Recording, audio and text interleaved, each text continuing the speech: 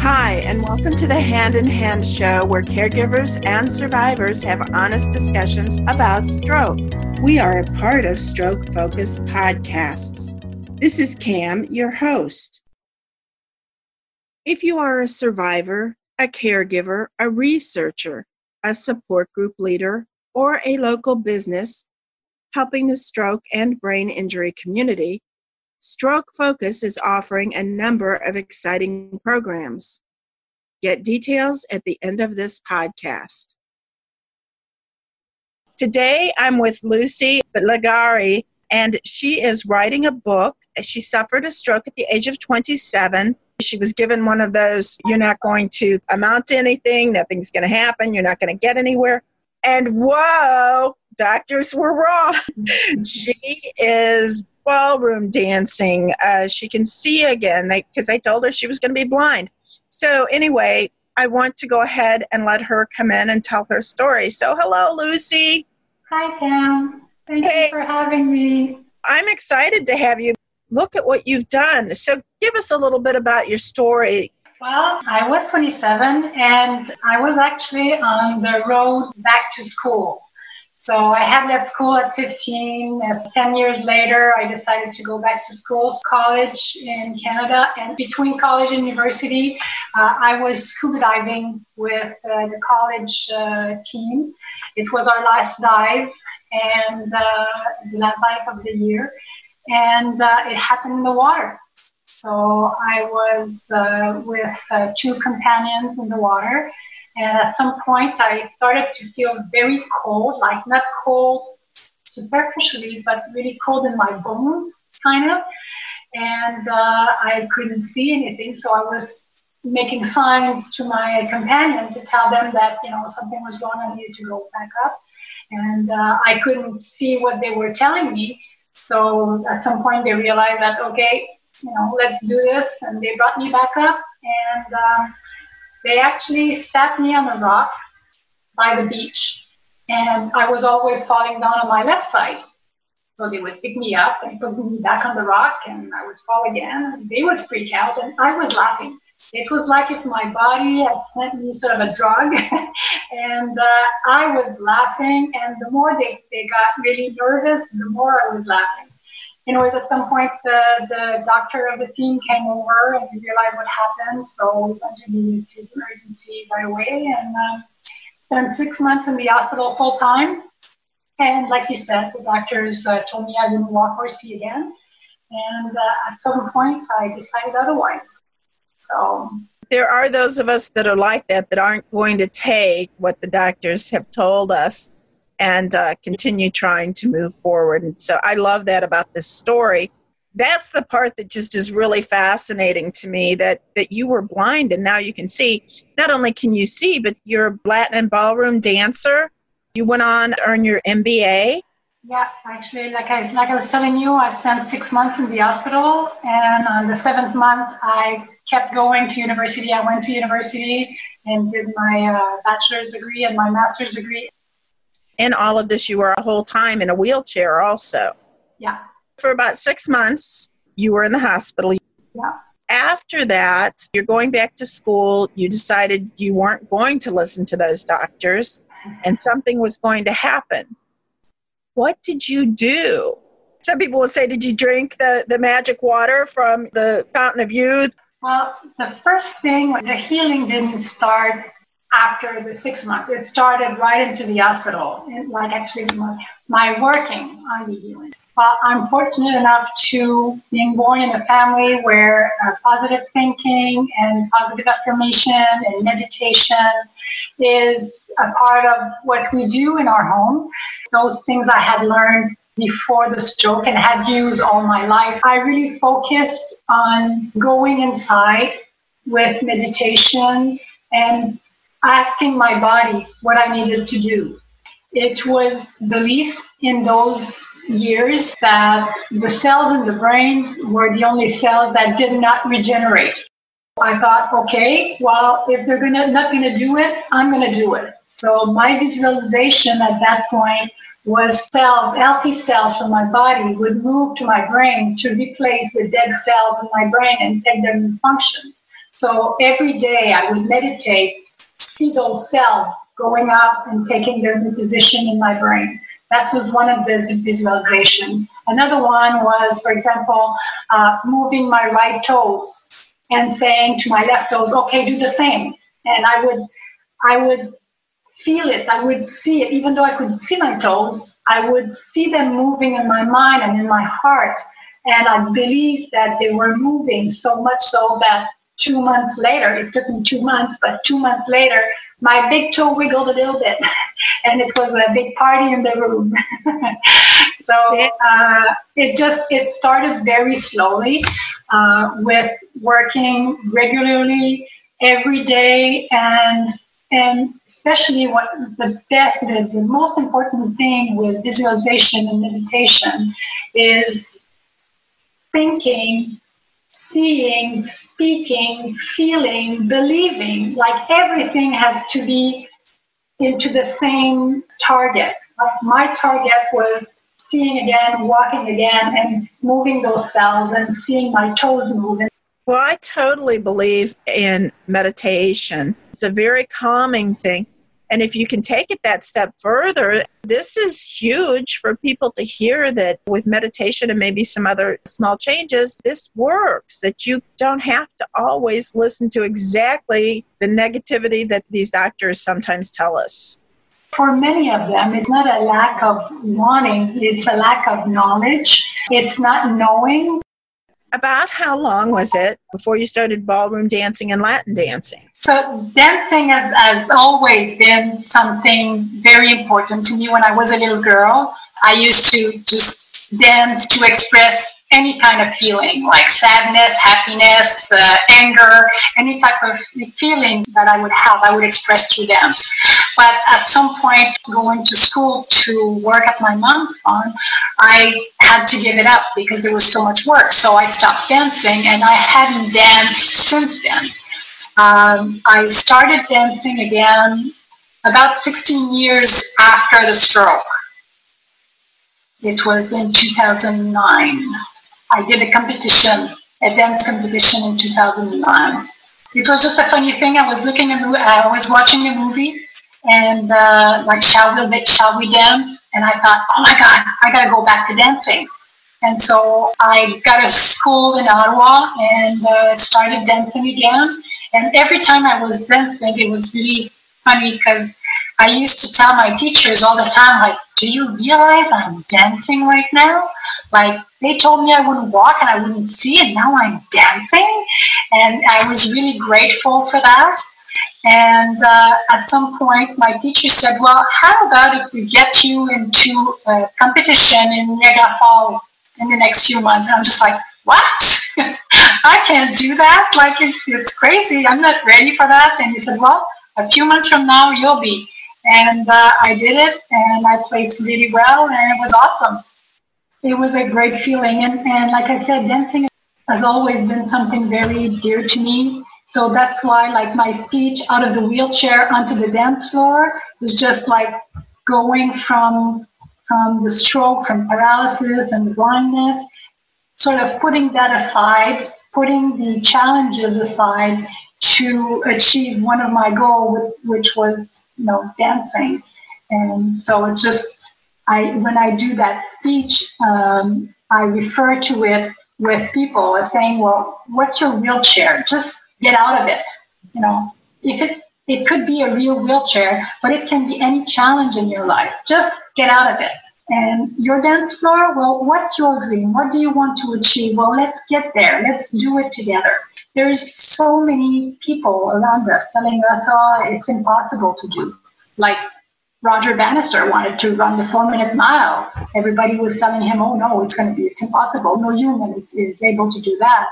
But he did it, like Everest and so many things, like Napoleon Hill helped his son that was born with no ear out to hear. That's pretty awesome. He was told it was impossible, but he still did it. So there's so many things we can do. It starts in the inside. And that's what I wanted to say earlier too, was that the healing, when the glasses story happened, that was really the time where I decided I chose to heal. At that point, since from the inside I wanted to heal, that's what people need to understand, that they can take all the medication they want, they can get operations, they can get all kinds of stuff. But if they're not healing from the inside, the recovery is not going to be 100%. It can be. We are the start of it all. Your whole outlook is wonderful. As you said, visualize yourself not in the wheelchair or walking straight or whatever your goal is. You can achieve that. It may not be in a week. It may not be 6 months. It could be 5 years. But you just have to keep that momentum going and keep doing it. I want to talk about, you're working on a book, correct? Yes. Is the book going to have the same name, Out of the Wheelchair and Onto the Dance Floor? No. The book title is Master Your Personal Everest: How to Empower Yourself by Using the Change Model, the Change Pyramid Model. This is your business, the Change Pyramid Solutions, correct? Yes. Tell us about it. We were talking about dancing earlier. That title is coming from the dance competition, because I met somebody during that period that was doing the 7th summit of the world. And he was doing Everest as the last mountain. So he had done Kilimanjaro and a few others, and his goal was Everest. So between dances, we were talking about each other, just trying to get to know each other. And at some point, he tells me that he's doing the 7th summit, and I'm just like, oh wow, that's awesome, and how great, and it's amazing. And after the competition, we'll go back to our rooms, and I'm thinking, we usually get up at 4 o'clock in the morning, and I'm thinking, well, what am I doing right now? I'm doing a dance competition when doctors told me I wouldn't walk or see again. That is my personal Everest. So I too, that weekend, was mastering my personal Everest. So the next day when we met again, I said, well, you know what? And so I started to explain to him what I had thought about. And he said, you know what? You're right. We all have our personal Everest to climb, to master, it's our challenges. And there's no Everest that is higher than another one. It just depends on where we are in our life and what we need to do and where we want to go. So that's why my book is entitled Master Your Personal Everest. I like that. I never would have taken it to that point in thinking about it, but now that you've explained this, that's even more awesome about your business. Yeah, so 2017 has been a great year for me. I've been speaking at a few big events, like I had one, the International Conference on Humanizing Healthcare, where I was talking to doctors, nurses, and different therapists on how important the patients are into their own well-being, into their own healing. And I explained to them the tools that are in my Change Pyramid model so that they can understand a little bit better where I'm coming from and what it did for me. So like I was explaining the tools and at the same time, giving them the example of my story to tell them how it works for me and how it can work for their patient. So that was awesome. And I also did a talk in Los Angeles in November. There was 2,500 people there. That was really, really awesome. So that place again, I was talking about my experience, and I think I sent you the video of that speech actually. So it's on the Stroke Focus website right now, so you can go and listen to it. It was great. It's very exciting, and this year also I have two audiences. There are people like patients. It could be from a stroke, but it can be from anything, because the tools are really helpful for any kind of disease or dysfunction, or actually even to get to a goal or a life goal or something like that. So it's very universal tools that are able to do many things. So I am talking to the individuals, but my main clients are really the healthcare professionals, and my goal is to help them in their own life, in their own practice, because they usually have pretty hectic life, and they have to deal with a lot of stress and all of that. So I'm helping them to better their life, and at the same time, by showing them how to use the tools, they can in return go to their patients and help their patients and help them, discover those tools and make sure that they use them to heal and feel better and all of that. So I have a few training sessions this summer in May and June with healthcare professionals. They are 2.5-day trainings where it's pretty intense. We see all the 12 tools, and I explain them. I give them examples. I show them how to use them and how to teach them so that they can, have all the information they need to go back to their patients and help themselves and help others at the same time. So if anybody has any questions about this, can they go to your website? Absolutely. And that's changepyramidsolutions.com. Yes, exactly. What's your biggest message to our community and audience? My biggest message is that healing starts from the inside. Healing starts with us as individuals. We have to start the healing. We have to believe in our healing that's there and alive in our hearts, in our minds, in the way we live our lives. Changes need to be from the inside out.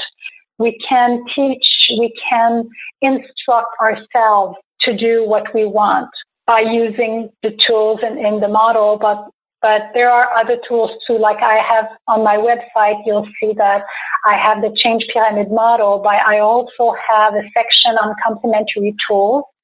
Those are tools that I discovered after the stroke, which I wish I had discovered before. It would have been easier to recover. But sound therapy and Reiki and back flower remedies they're all great tools to help us to have better lives and feel better about ourselves and keep growing. So I encourage you to go on my website and register on my newsletter. I also do speeches in businesses, like businesses will invite me to come over and I can address the employees, and or sometimes it's management retreats that's possible to do. So there is many ways of working together. The best thing to do is communicate with me, and we can see what's the need and how we can work together. And I'm flexible, and it's all about making sure that people are part of their healing and well-being.